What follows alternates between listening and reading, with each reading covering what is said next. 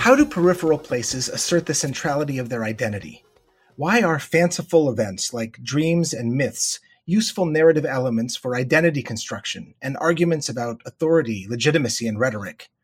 In Authority and Identity in Medieval Islamic Historiography, Persian Histories from the Periphery, Dr. Mimi Hanaoka, Associate Professor of Religious Studies at the University of Richmond, offers a broad and deep dive into the importance of events that never happened to Persianate locales seeking to center themselves within the Islamic world and the Islamic story.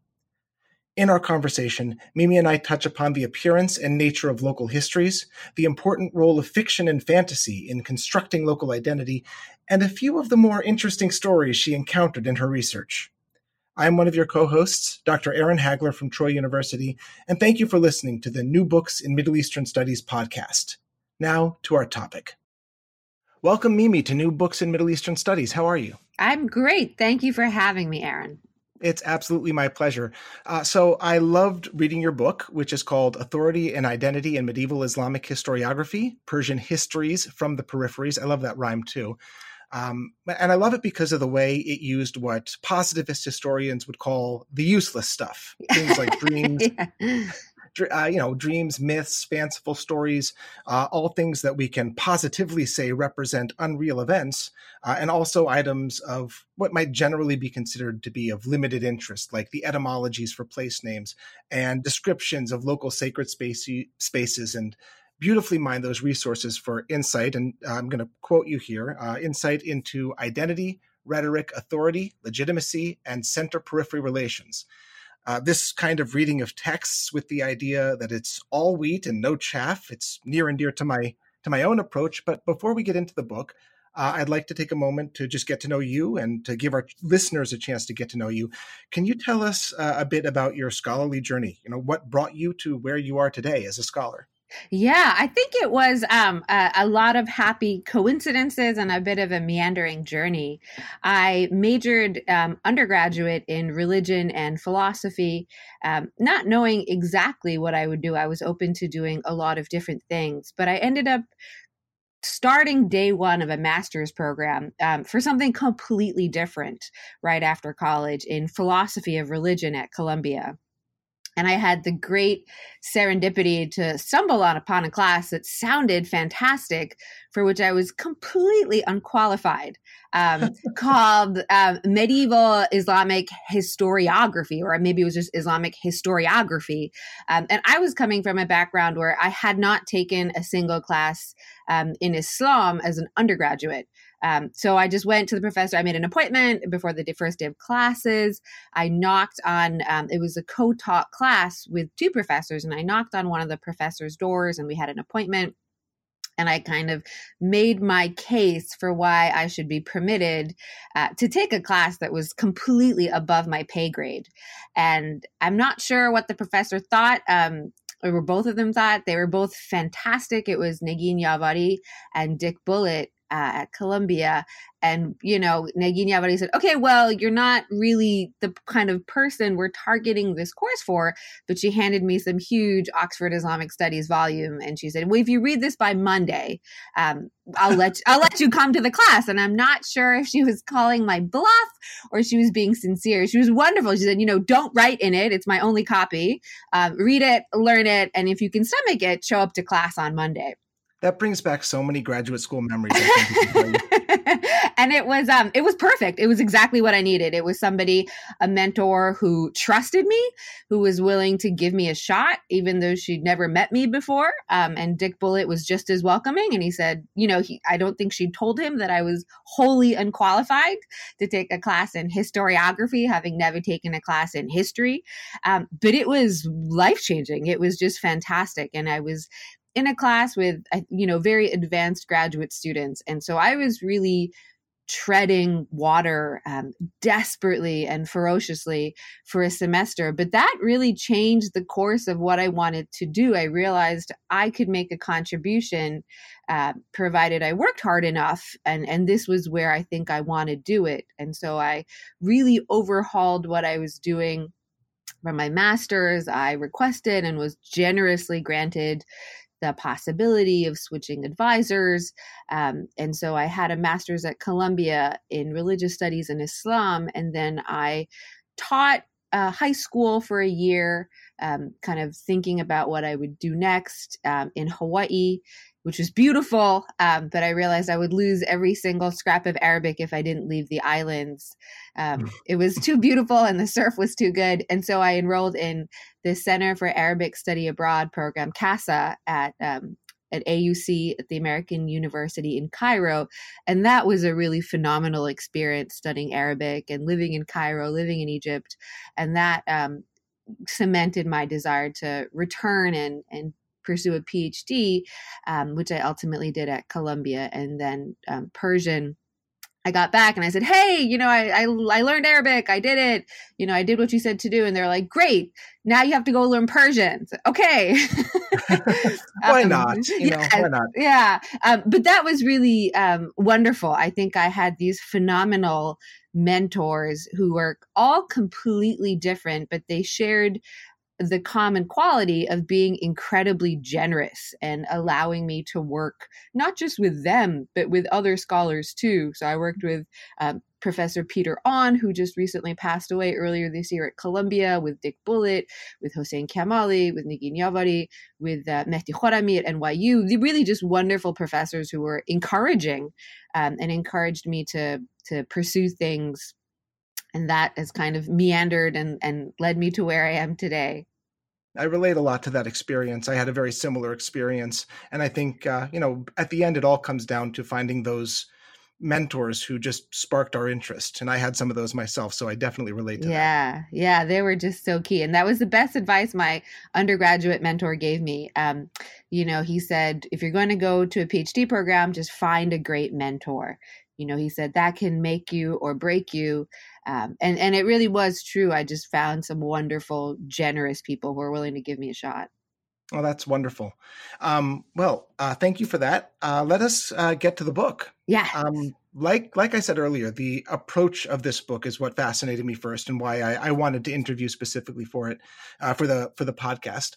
What was it that brought you to this approach, focusing on things like authorial purpose and intention, and like we said, all of those unreal elements for looking at history and focusing on those elements? Yeah, that's a great question. I think what brought me to them was a couple different things. One was I initially was always intrigued at the intersections of things, these hybrid identities, hybridity, notions of bilingualism in texts had always been just generally interesting to me, but particularly in the texts that I ended up choosing, which were local histories of places. So histories of towns or provinces or cities, which was my mentor, Dick Bullitt, did a lot of work on local histories himself. So I think I was helped to be ushered in that direction in terms of the genre. But I was really struck in how the academic sources that use them tended to dismiss these portions as not helpful. And I think if you are trying to reconstruct the tax records or figure out irrigation patterns or understand patterns in dynastic rule, they're not as obviously useful. What does it matter whether somebody dreamed about Muhammad, or what does it matter that somebody has a kind of fantastic etymology? But I was convinced that they weren't garbage. They could not have been junk. And surely if they were random, they wouldn't have survived. A lot of these texts are the product of many hands. They've been translated, they've been edited, and the fact that they survived until the most recent manuscript that we have suggested that they were more than just coincidence. So I was really intrigued about how can we ask the right questions to make use of them. Accepting that they're not useful for certain things like tax records or irrigation patterns, but they must be useful for telling us about some things. And so I think a lot of it was trying to figure out what might they be alluding to, what was the tenor and the pitch of the intended or real audiences that these authors, editors, and I use author in this broad sense of people who were involved in compiling and producing the text, what their intention was and who their perceived or real audiences were. Good. I like texts like this too. I don't read Persian myself, but I like those texts that are, you use the word hybridity. Mm-hmm. I think of texts that exist within kind of estuaries, places that exist between eras Yeah. or on the borders of regions. Yeah. And so you were looking specifically at these local histories, right? Yeah. Mm-hmm. What can you talk before you talk about why you chose to look at those texts specifically? Maybe talk about what they were, who wrote them, why they wrote specifically local histories, and why they're important. Yeah, they're a really interesting genre and they're such a mixed bag. And I think that's why a lot of scholars have been, and understandably and rightly so, wary of making overall general comments about them. They range, we call them local histories, but really it's a whole grab bag of different kinds of genres that we lump together under this umbrella of local history. So they run the gamut from biographical dictionaries, which are name by name entries of notables from a local town. They might be something like the tabaqat genre that kind of go through generations of important kind of religious, scholarly, or social VIPs of a town. They might also be a more universal history, kind of going from the beginning of time up until the present day, or they might be dynastic, going about describing the different dynasties that have ruled in an area, or kind of loosely analytic, going through the different eras. And most of them are some combination of all of those. So as a genre, they've been they are tricky to handle. And so part of the problem was solved for me. When I limited myself to texts from the 10th to 15th centuries. And I can talk a bit later about why I think that era is really important. But when I limited myself to, texts that are generally analytic, that are not purely biographical dictionaries, and from what we will loosely call Persian or Persianate areas, there were only so many that fit the pattern, that were histories of a province or a city or a town. So it was trying to find texts that have the closest family resemblances within a very large umbrella genre that is really idiosyncratic and heterogeneous. Okay, great. Why did you limit yourself to the 10th to 15th centuries? What was it about that time period that that grabbed you or made you think that this was a good place to explore? Yeah, I think what is really interesting is that it's around this time, maybe there's a lot of debate about this, but maybe roughly around the year 1000, we might say that Islam, and in this loose Persianate area, reaches a critical tipping point. That we have a significant number of Muslims, possibly a majority. It's hard to really say. My mentor, Dick Bullitt, who I mentioned earlier, wrote a book which a lot of people have challenged, but we haven't really come up with good alternatives. He looked at naming patterns, saying that, when somebody changes their name from something like Manu Chehr to Muhammad, we might say that there are, notable changes in the lives of individuals who are beginning to identify in significant ways as Muslim. Beyond, was the area conquered, or is there a mosque there?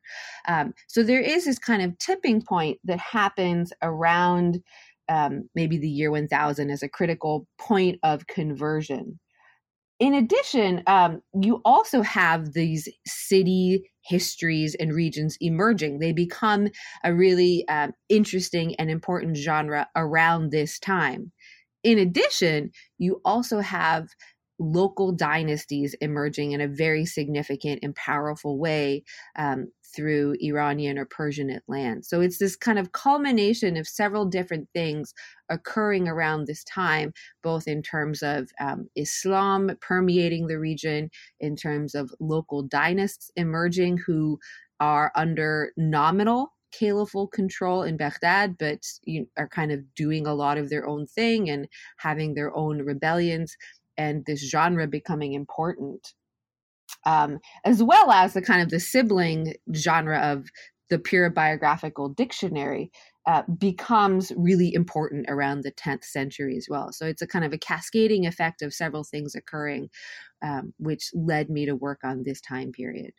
Okay. With these local dynasties that emerged in Persia, from the 10th century onwards, did they patronize this kind of scholarship? Was that kind of the impetus, or was there something more to it? Some do, yeah, some do. Some less so. So again, it's so hard to speak of these texts as a genre. And some of these local histories, we know who wrote them, at least in the original instance. So some of the texts that I work on, say, were originally written in Arabic, but survive only in a later Persian translation.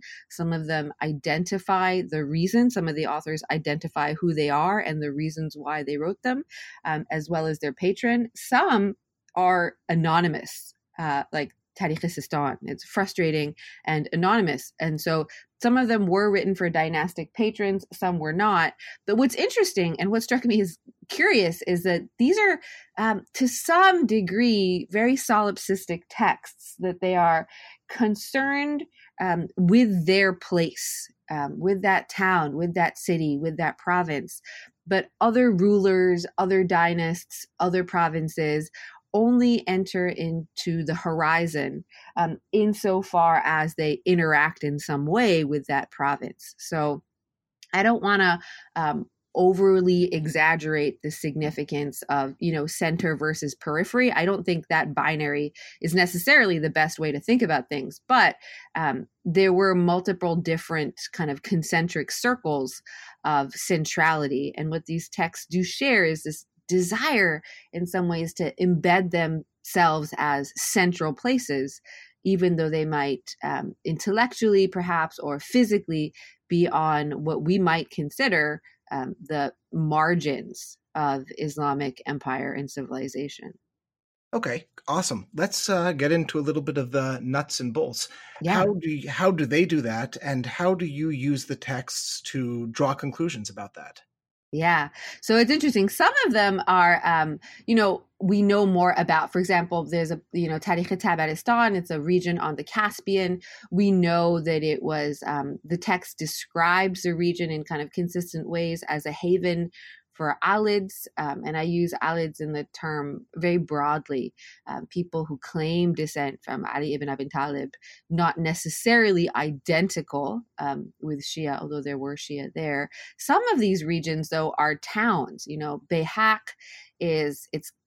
backwater is not the right word, but it is not a metropolis, and it is not a kind of central place. It's a tax district, but it lived in the shadow of Nishapur, for example. So some places may more obviously be able to lay a claim to importance in a region. Some are kind of these smaller second cities that are trying to assert why they're important. And what really struck me in the story with which I opened the book was this claim that about 200 years after the Prophet Muhammad died, he reappeared in Bukhara, which is in present-day Uzbekistan. And the story in the text kind of treats this episode as if it really happened. And it's only as you read it that you realize this happened in the dream of a local individual. And it's a really interesting dream because a local individual recites the Quran for Muhammad, and Muhammad remains silent over the course of the 3 days when somebody recites the Quran for him, taking essentially, right, it's a silent assent that the recitation is correct. So it's this really fantastical episode, and I was really struck by it. Why would somebody include this in a text?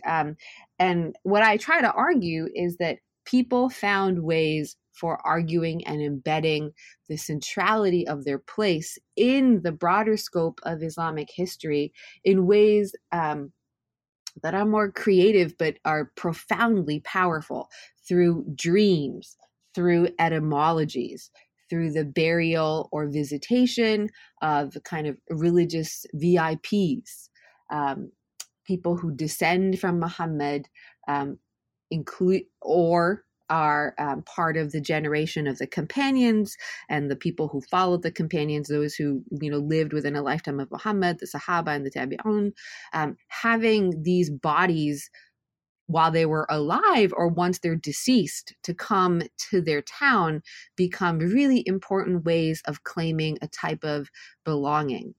And when I say claim, I don't mean that facetiously. I think that there are important ways in which these texts argue for lineage, for belonging, that are supra-biological types of lineage, where the texts are able to almost collapse time and place and bring Muhammad to this place, a city on the far eastern fringes of the Islamic Empire, in a very powerful place that seems to be arguing for the legitimacy of the Quran recitation, whatever recension of the Quran was recited in that place at that time. One of the things I remembered that stuck in my mind about that story that I just found actually quite funny was that when Muhammad reappeared, he was wearing a Persian-style white hat. Yes, right? And so there are these really interesting details that emerge from the story where it's not really about in some ways, you could argue it's not, there's hadith that talk about, if a pious Muslim sees Muhammad in a dream, it truly is Muhammad because Satan cannot take his form. And there are other, these are canonical hadith also that talk about, the dream of the believer is, 146 part of prophecy or some fraction. There are hadiths that render this as different fractions of prophecy, but as some part of prophecy. And it almost seems like in some of these texts, Muhammad is a signifier of the veracity of the incidents. But almost the focal point when I was reading it for me seemed to zoom in on the place of Bukhara, almost less on Muhammad himself as the prophet, but more on the place and the embeddedness of the place. Which makes sense. I'm sorry. Go ahead. Yeah. No, I mean, it really is about the local belonging and the embeddedness. In a strange way, Muhammad almost seemed to recede a little into the background. Well, and I guess in the service of a book that is the history of Bukhara, that might be what you would expect. Mm-hmm. Yeah. And you can see why, if you're trying to reconstruct a more positivist history, these are not the kind of stories that gain traction, right? They don't tell us about who was ruling. I think they can tell us maybe things about, was there some anxiety perhaps about the recitation or the recension of the Quran in that place at that time and nearby.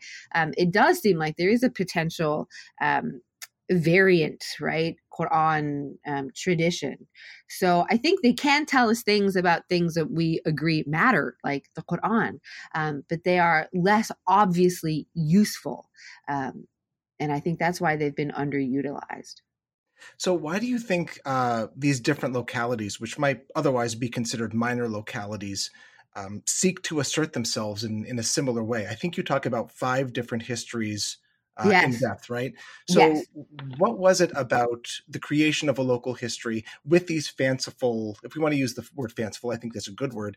With these fanciful elements, why do they do that? What is it that the goal of the authors or the goal of the patrons is in the either the patronage or just the creation of these local histories? Yeah. I mean, and here, this is where I begin to speculate. And I think other scholars have also said, this is evidence of local pride. I don't think that's untrue. I think that's correct. But I think it's more than that. I think we have this genre blossoming at a time where you have also New Persian becoming an important language, right? You have the Shahnameh being composed around this time. It's at a time, I think, when you have people writing in Iranian or Persian lands where there is no sense, or there is less of a sense of almost defensiveness, right? That these are Muslim Persians who are carving out an important role for Muslim Persian places. And I think it manifests in different ways. Tabaristan had long had a tradition of rebellion, of revolt in this Caspian region, which is really different from the way it manifests in a place like Qom, more inland, that was conquered very early by Arabs, and it later becomes a kind of haven for Alids and for Shia, but are also known for that it seems like pretty early. So I think the direct impetus in the case of each text might be different, but there are certainly I think it's coming in a moment where you have a population that is both Muslim and Persian, that is articulating its sense of belonging in Islamic history, despite the fact that there is an uncomfortable reality that the perceived heartlands are in these Arab lands, right, of Arabia, of Damascus, and you have these texts contending and asserting and explaining why these are also indeed very central places in the landscape of Islamic civilization and history. So basically that it tries to create both a local history, but also to place places like Qom and Bukhara into the center of the Islamic narrative, even though historically speaking, or historiographically speaking, even they're not really. Yeah, I think so. And I think because you have this rise in local dynasties, which are really operating nominally under caliphal control, but in practice are really highly autonomous, right? If we look at kind of political history and numismatic evidence, they're really operating in conversation, in dialogue, in negotiation with these ostensible centers of power too. And so you really do have these areas coming into their own as their own places, with their own history, with their own traditions as well. And as such, they deserve a visit from the Prophet Muhammad, or from one of the Sahaba, or from a descendant of the Prophet, or something like that. Absolutely, yes. And you have these biographical dictionaries, both in Arabic and in Persian, developing around this time, right, that become important genres that talk about who's who and these religious VIPs too. And these people are dispersed, right? I mean, there's hadiths that say, travel, right? Search for knowledge even unto China. And so you do have, in some cases, people really traveling, like Hassan al-Basri comes up in the history of Sistan. We do have evidence that he was in that area at that time. It's probably not because of that kind of veracity or facticity that he is discussed in the history. It's more because he becomes a really important pious early figure in Islamic history that he becomes more essential to that origin narrative of Sistan. Okay, cool. Your second to last chapter makes a comparison. You kind of leave the Persian histories aside for the moment, and you jump over to Anatolia. And you found that the histories there, the local histories there, were constructed differently. Can you talk a little bit about that and what that comparison brought you? Yeah. So what I was trying to do there, and it's tough for me to be completely honest, because that was not, Anatolia was not my area of focus, but I really wanted to compare these texts with something loosely comparable. It's hard to make a claim about the distinctiveness of Persian text or characteristics or noticeable characteristics in Persian texts just looking at them alone. So I try to use these Anatolian examples heuristically to say, if we look at them, what can we notice about them? Do they share any common characteristics? And what do they look like when we pit them against Persianate sources? Anatolia, the process of Islamization occurred roughly, more or less, about 500 years after it did in Iran. So we have a case where similar things are happening, but later.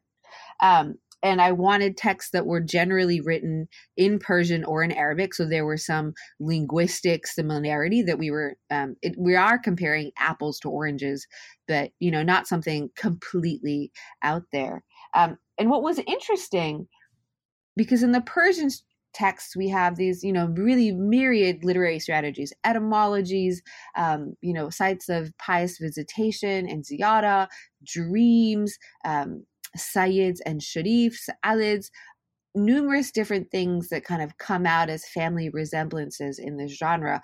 But in the Anatolian sources, it was quite different. They tended to be, I chose sources from the ones we have from around the 13th and 14th centuries, and they tend to focus on dynastic legitimacy and Seljuk specifically legitimacy, and couch their legitimacy in terms of military success, in terms of genealogy, and in terms of kind of the virtues of kingly rule, which struck me as being very different from what we see in the Persianate sources. You could say, Mimi, you should look at different sources, right? You could look at tabaqat, and that's a fair critique. I just chose to not do that because I wanted to look at sources that, given that they are heterogeneous, we could say were at least the closest possible available examples. And there aren't that many. But it was notable that they're different. They tend to be much more dynastic and less concerned with the placeness, the embeddedness in place, with the very soil of Qom, with the very soil and land of Bukhara than we saw in the Persian texts. So I think... And then I was just going to say, no, it's fine. I was just going to say that in a general sense, that's actually logical, thinking about the fact that the Seljuks weren't from there for more than a couple of generations before these histories were constructed, whereas the people in Bukhara and Qom and Tabaristan were there, I don't know, forever. Yeah, and it's interesting, and I think it's an interesting contradistinction to think about some of the city histories that are written in Arabic, and that's one of the reasons why they weren't a great comparison for me. I didn't want to write compare them with the history of Cairo or Damascus or Jerusalem, because a lot of those important Arab cities were metropolises, right? Cairo, Jerusalem, Damascus. Islam is a new religion, a value added to what existed there, but it is just the latest religious phenomenon that emerges there. Versus, in the Persian cities that we have, there were cities, right? And there were Jews, there were Zoroastrians, there were Christians, but they were on a much smaller scale, it seems, the physical built environment of the cities than compared with some of these really important Arabic cities, the Arab cities as well, too. So it seems like the nature of the city, almost as a unit of measure, seemed to be different in these Persianate lands. Right, and the Persian cities, of course, are different from the Arab cities in that those cities that you mentioned were a part of that early narrative, right? I mean, not necessarily the prophet, but certainly in the next generation. And the Persian cities, as they're becoming more Islamic, need to, again, using your word, center themselves in the narrative, and they use these fanciful ways to do it. Absolutely. And in a practical sense, the empire, even though it has a very greedy grasp, just what became very large. So we do see a shift in the center of gravity, in the 9th, the 10th, 11th centuries, further east, right? You have really important scholars, important texts coming, cultural production, religious production from further east. And yet there seems to be, what I would argue in these texts, at least a perceived sense that these texts need to argue against some kind of marginality that they might be perceived by individuals or sources or different forces from the ostensible political or religious center, maybe in the Arab heartlands of Arabia, in Iraq, in Syria. Right. I know it wasn't necessarily the focus of what you were studying, but did you find any more kind of real world attempts, less fanciful stuff and more real world attempts to center these places within the Islamic narrative, or was it mostly in the form of these, dreams and etymologies and fanciful stories and myths? I think the most in the real world, in the sense that we might be able to physically prove or disprove, are when we talk about people, individuals. So Sahaba or Tabi'un, these companions or the generation following, or whether you have alids, right, people who claim descent from Ali ibn Abi Talib, or Sayyids and Sharifs through his sons Hassan and Hussein. So it seems like these people that did travel through, right, and perhaps died or lived there, become kind of these embodiments of fada'il or faza'il, these virtues, these excellences of the place. So some of them can be proved. When I was looking in Bayhaq, there's an individual that is mentioned there as an important person who knew Muhammad as a companion member of the Sahaba. And when I tried to find out more about him in local biographical dictionaries, I couldn't find evidence other than in Tarikh Bayhaq that he had been in Bayhaq. You would think that if he was in Bayhaq, well, he would have traveled on to Nishapur, and he should show up in these who's who of Nishapur, but he doesn't. As being somebody who hung out in Bayhaq. And so there, they are real world, they would be like going, I don't know, to, Jersey City and not going to New York. It would be like going, to somewhere in the outskirts of Medina, but not to Medina itself, right? To not visit Medina and Mecca. So it would be strange if this individual who studied hadith, who taught hadith, who knew Muhammad, wouldn't go to a very important, larger, established city like Nishapur if he was already going to Bayhaq. Would there be any other reason for him not to appear? I don't know. Maybe he had an enemy in Nishapur or something. I don't know. Yeah, and I don't know. It's kind of, it's like trying to find that needle in a haystack, or, prove somebody was there or wasn't there. And so I think it's not so much that he was an important hadith transmitter. He transmitted hadith, it's fine. That's not, I don't think, the cause for his fame. I think the reason why the text cottons on to him is because he is a living link to Muhammad. And I think that's a really important thing. These individuals become important, not necessarily because of their academic kind of religious prowess or prestige. It's because they are living links to the Prophet. And that is a very powerful thing. So whether or not he really was there, to me, it is almost irrelevant whether we can prove in real life whether he was there. I think what's important is he becomes embedded in that local lore and the story of what Bayhaq is, that people who knew Muhammad lived there and died there. And as such, kind of bring this prophetic power to this small town on the far eastern fringes of the Islamic Empire. Right, which almost makes it like another fanciful event too. Yeah, it's hard to prove, right? I mean, it's really hard to prove, but these texts don't, it's interesting. These texts do not make a concerted effort to prove the veracity of these events. It's almost as if this history becomes the proof text for, yes, this person lived here. And so that was another interesting thing to me, that these texts are not trying to provide proof upon proof upon proof. It's the story is related, and that is sufficient. Well, speaking as someone who's interested in the same kind of texts, that's exactly what makes them fun to read. Yes, they are. And I think what drew me into these texts in some way were these stories. When you read a lot of them, some of the things are, I guess, pedestrian, but interesting, learning about water irrigation channels crops up again and again and again in Qom, which is a pretty arid place. And so there are things that, we might be able to learn more about land tenure that were interesting, that are kind of pedestrian. But the stories that sucked me in were these stories, these genealogies where I read, I thought, that can't be true, right? I mean, that just sounds bizarre.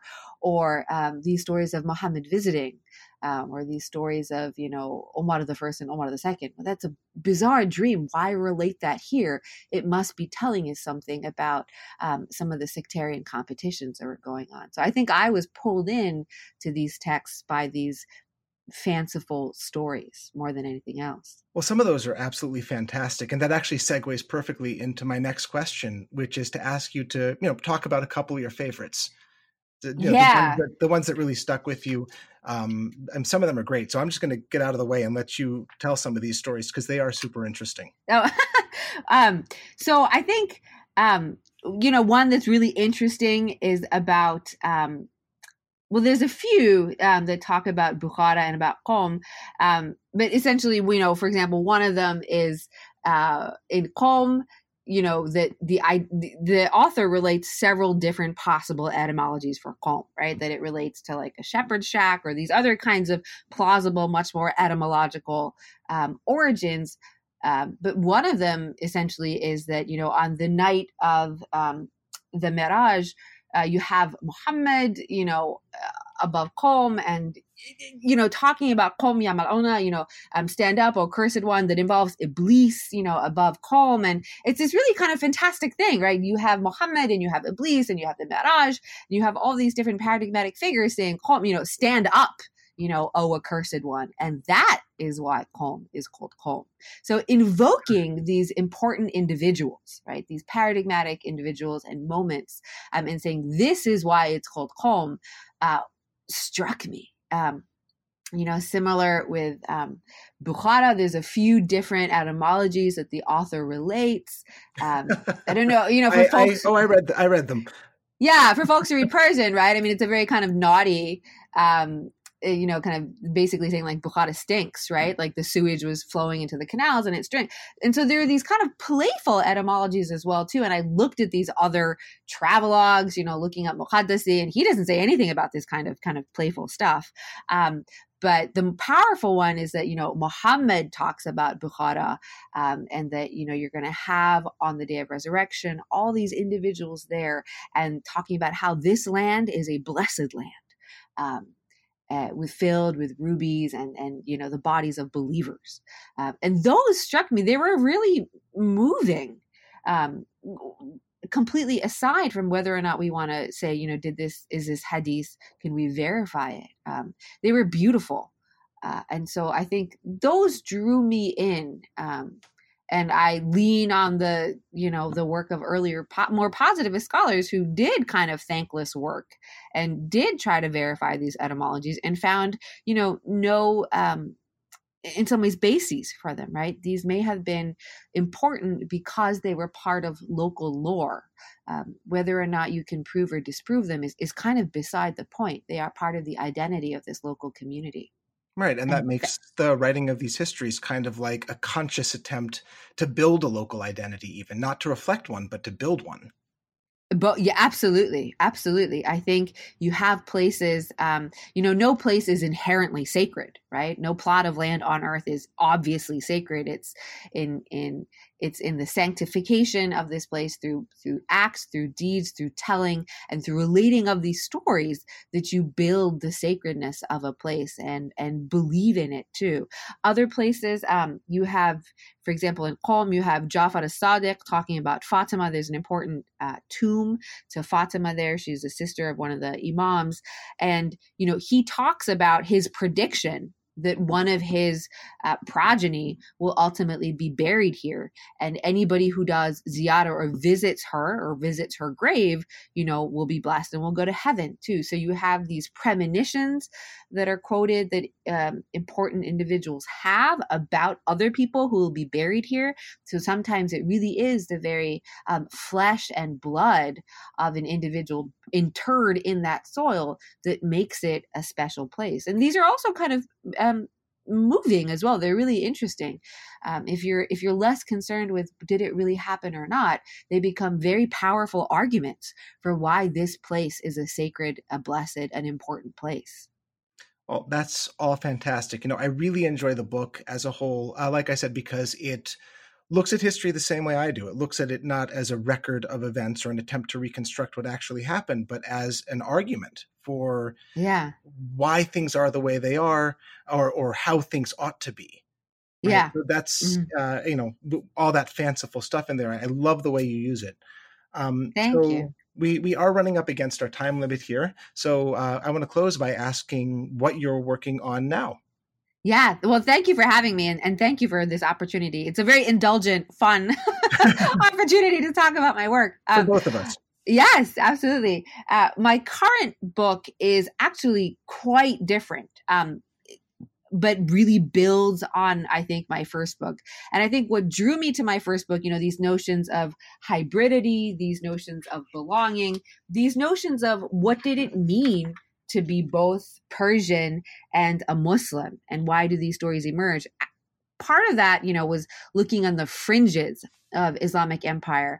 And my current book looks even further, like further east, looking at how Muslim reformers in South Asia and in Iran, actually in the modern period, look at Japan as a non-Western model of modernity. So I know it sounds like I'm coming out of left field, but I'm really not. I'm Japanese and Welsh, and I grew up, born and raised in Japan. And so I've always wanted to be able to use my ability to read and speak Japanese in a meaningful, scholarly way. And, for my first book, there was no particularly obvious way of doing that. But I became really interested after my first book, of what does it mean to be Muslim, right? I mean, it's such a contested, varied phenomenon. What does it mean to be Muslim? And I was really interested when I started just digging in archives in Japan, and just started reading widely, kind of not aimlessly, but just curiously. And one interesting thing that comes up is a lot of Muslim reformers in the early 1900s start talking about Japan.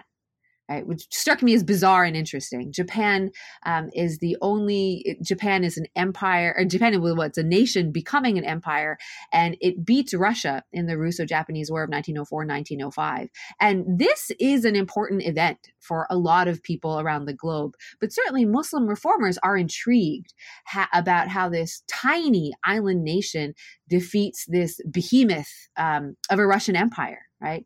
So it's kind of the only Eastern Asian nation with a constitution defeats this only massive European empire without a constitution in 1904 and 1905. And a lot of Muslims begin talking about, well, what does it mean to be Muslim and modern? And I look specifically at education and way that education is reformed, and how individuals invoke the Japanese example of modernity and Muslimness and education as all part of this same conversation. And it was always really interesting to me that Japan, as a non-Western, non-Muslim nation, right, is invoked as a possible exemplar or a model. And Japan, speaking as someone who has the privilege of teaching world history classes, Japan is always the example that you bring up of a country that modernized very successfully, very quickly. And thinking that would be the example for the rest of the world. I never really thought about it in terms of how people from the Muslim world would look at that. But of course, when I think about it, it makes perfect sense. And you have these really interesting and bizarre intersections of Pan-Asianism.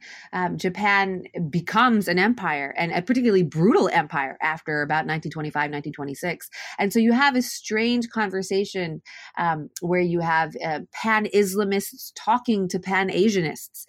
There was also a totally bizarre and untrue rumor, but nevertheless that spreads in Ottoman gazettes and newspapers about how Japan might imminently convert to Islam, right? That Japan is looking for a modern religion.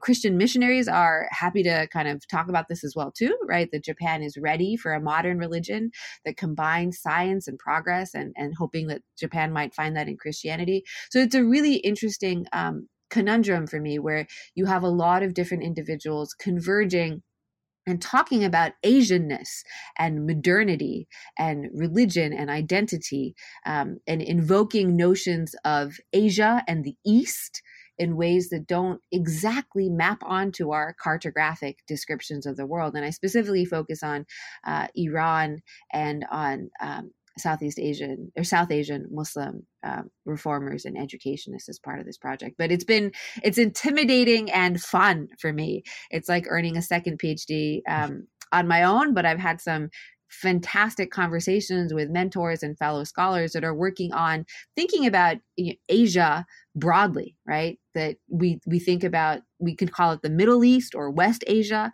and South Asia and East Asia. We're really talking about this enormous geographic expanse that we, I think in our kind of siloed academic disciplines, chop up.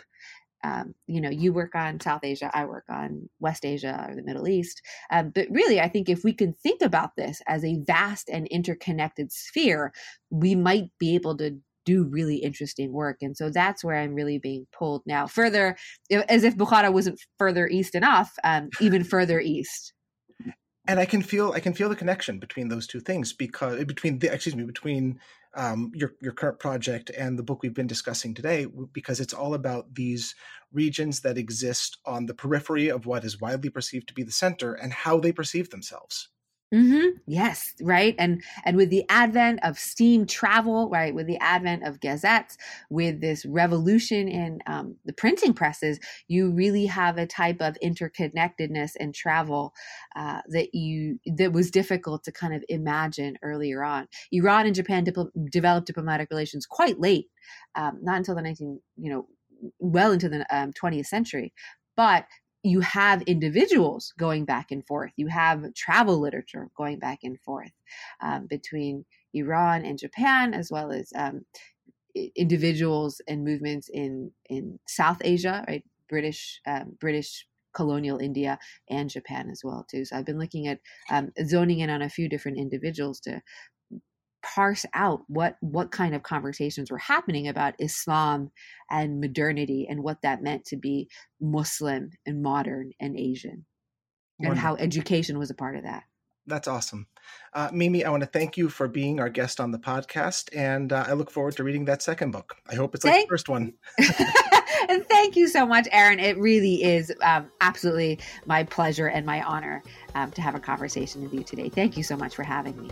Okay. Thank you very much. Bye-bye. Thank you. Bye.